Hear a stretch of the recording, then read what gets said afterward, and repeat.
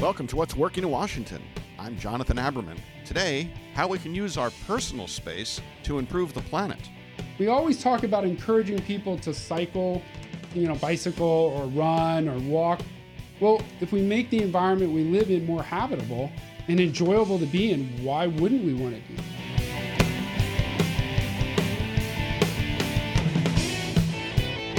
How much thought do you give to the canopy of trees over your property, or how you landscape, or how your neighbors do, or maybe our broader neighborhoods? Our next guest is Ed Ball. He is the founder of Ed Ball Landscape Architecture. He spends a lot of time thinking about these issues. It's very much a mission of his, and it's an issue that we care about here on the show as well. Ed, thanks for joining us. Thank you very much. Well, landscape, I've used landscapers, and my guess is many of us have over the time. Why and how did this become what we're going to talk about, which is how to make for sustainability? How did this become a mission for you?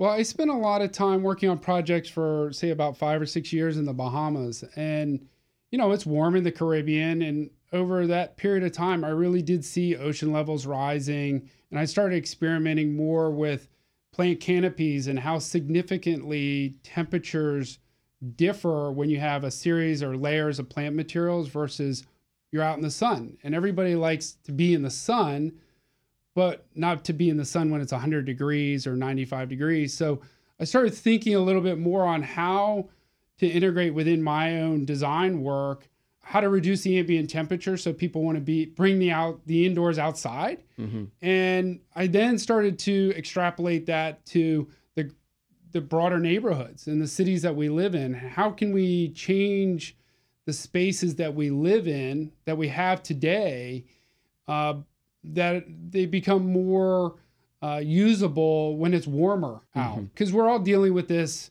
understanding that the temperature is rising or we're having more extremes in temperature. So how do we use that space? And then at the same time, how do we also reduce the amount of runoff that we have? And when you have a layering of plant materials, you're slowing down water runoff. And that puts more water back in the groundwater table rather than out into the ocean. Do you get the sense that you and your colleagues, because I would expect that there are other people who understand land design, and that you're just shaking your fists or whistling in the wind right now in the current political environment? Well, yeah, that's the challenge, right? Is that the current political environment is you're in the weeds, it's molasses. And I think my pitch or my communication to people is, hey, look, we need to change our impact on the environment by doing it on our own, not just recycling or driving a hybrid vehicle. We need to look at existing principles, existing technology, and say, hey, how do we add more trees, or how do we control the water runoff so we're putting more water back into the groundwater table?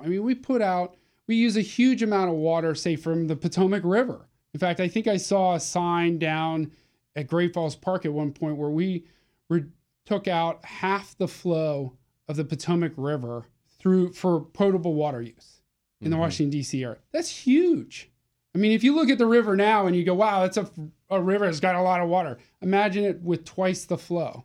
So we're living in a world now where it sounds to me that you're arguing that people should be spending more time paying attention to this. I'm listening to this and I might think, geez, there's so little that I can really do. Why should I even bother? Well, I think the biggest challenge is not that there's so little. I think everybody wants to make a change, but they don't know how. It's very common in marketing and media, recycle, right? Buy an electric car, Tesla, et cetera, et cetera. Well, those are great things, but not everybody can afford a Tesla. Not every government allows you to recycle. So my perspective is, if I can help Jonathan learn more about how he can help reduce his impact on the environment, or make his neighborhood more livable, or his home, his garden more livable all year round. It's shown in many scientific studies that the more time we spend outdoors, the more at peace we are. We are all very, very busy people, and we don't take that time to be at peace. So it's part of nature, it's part of ecosystems. But, we talked offline earlier, and I really look at it as we all care about how we look and present ourselves in society every day, how we dress.